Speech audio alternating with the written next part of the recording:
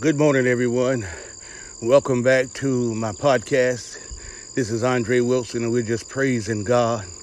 It's another day that the Lord has kept us, and truly we're so glad about it. Just wanted to share something with those that we care so much about. I tell you, just so much to be done and so much to be said. So many people are walking around, as I love to say, with holes in their soul and broken and walking as a blind man, groping the wall, not knowing where they're going. But the word of God said the steps of a good man are ordered by the Lord, and he delighteth in his way. And you know, sometimes we go through some dark tunnels, some long and winding roads. But you know what? Sometimes God will put us on those roads. God will put us in the valley in order to have some one-on-one with us. You know, God wants to deal with us, and sometimes he has to slow us down through troubles, heartache, and pain, separation, and so many things. But the Bible says that despise not the chastening of the Lord. You know, the Father chastised the Son whom he loved. And when he says son, that means sons and daughters. We're all included in that. And you know, I experienced some past hurts. A lot of us have. But sometimes God will come again and he'll trouble you, you know, out of your situation. And a lot of times those of us that have gone through traumatic and life-changing and life-altering situations, you know, the enemy know the plans that God have for us. You know, even when the woman brought forth the man-child, you know, the Bible said the enemy issued out a flood to try to drown and destroy the one, but the Lord made a way of escape. And we got to trust and believe, God, that no matter what we're going through, there is a way out. You know, and there was a scripture ringing in my mind for almost all night.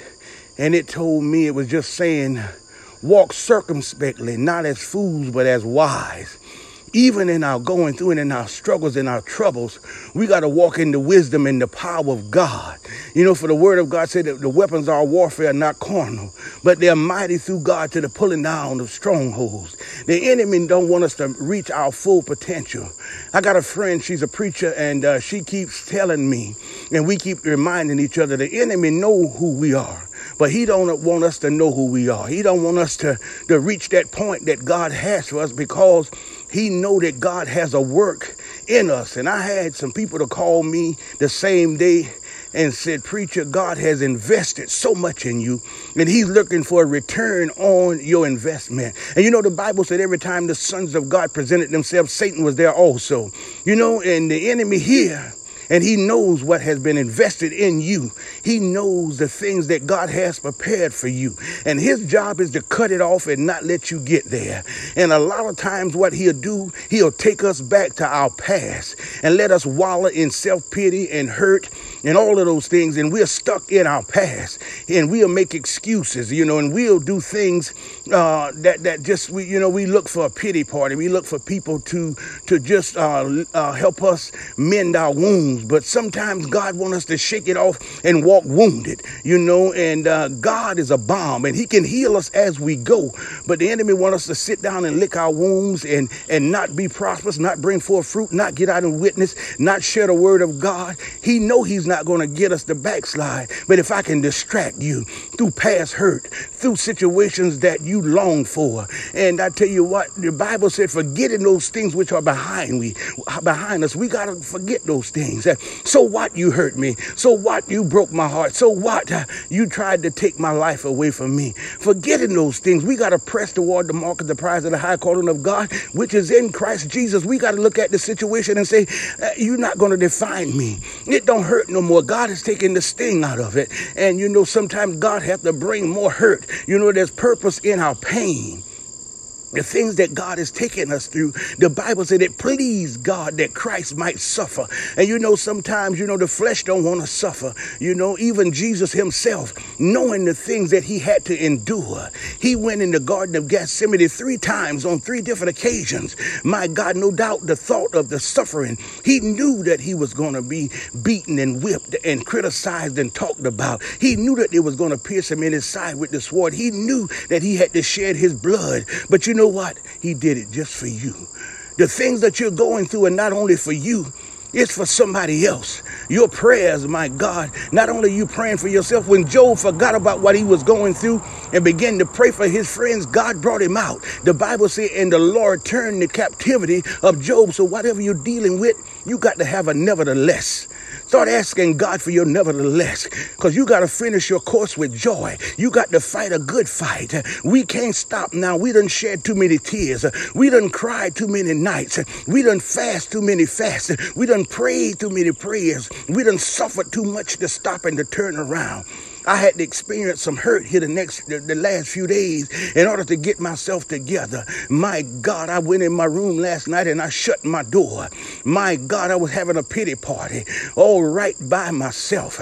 And I began to pray and surrender to God. And my God, I thought about the Bible when he said they were in prison. My God, and at midnight there came an earthquake and the prison was shaking and every man's bands was loose. God loosed the chain. God loosed the chains last night. He destroyed the yokes and he loosed the bands.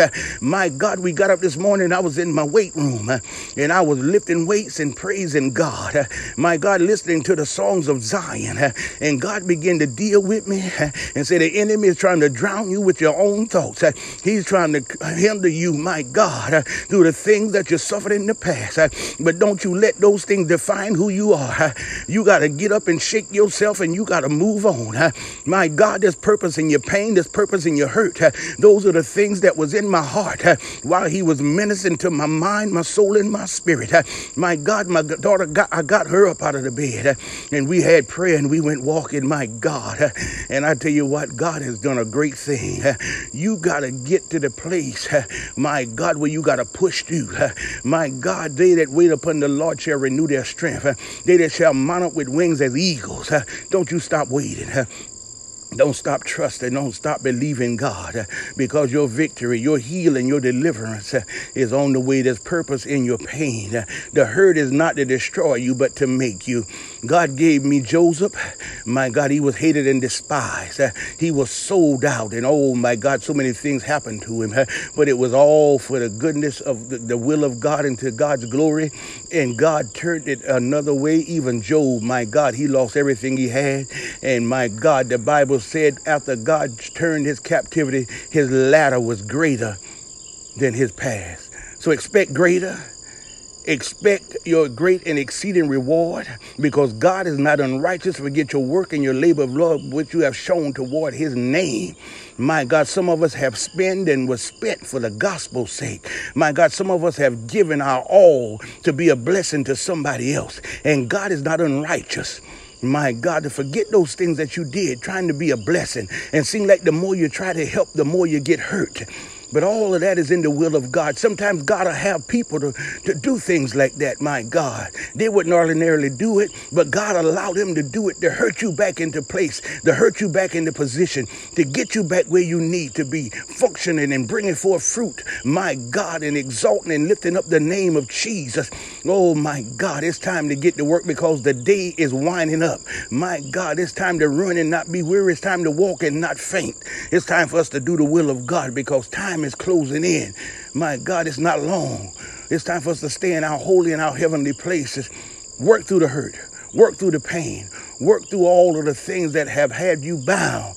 And you keep on moving, my God, because there's a righteous God that is going to reward you for everything that you go through. He said, I'll bottle up your tears. My God, late in the midnight hour, when the tears are running down your face and you don't know how you're going to make it through the next day, just say Jesus. That's all you need, is that name. There's everything you need, my God. Deliverance, healing, safety, a refuge. All of that is in that name. God bless you. Let's continue to pray for one another. It's not over. New beginnings are on the horizon. God bless you.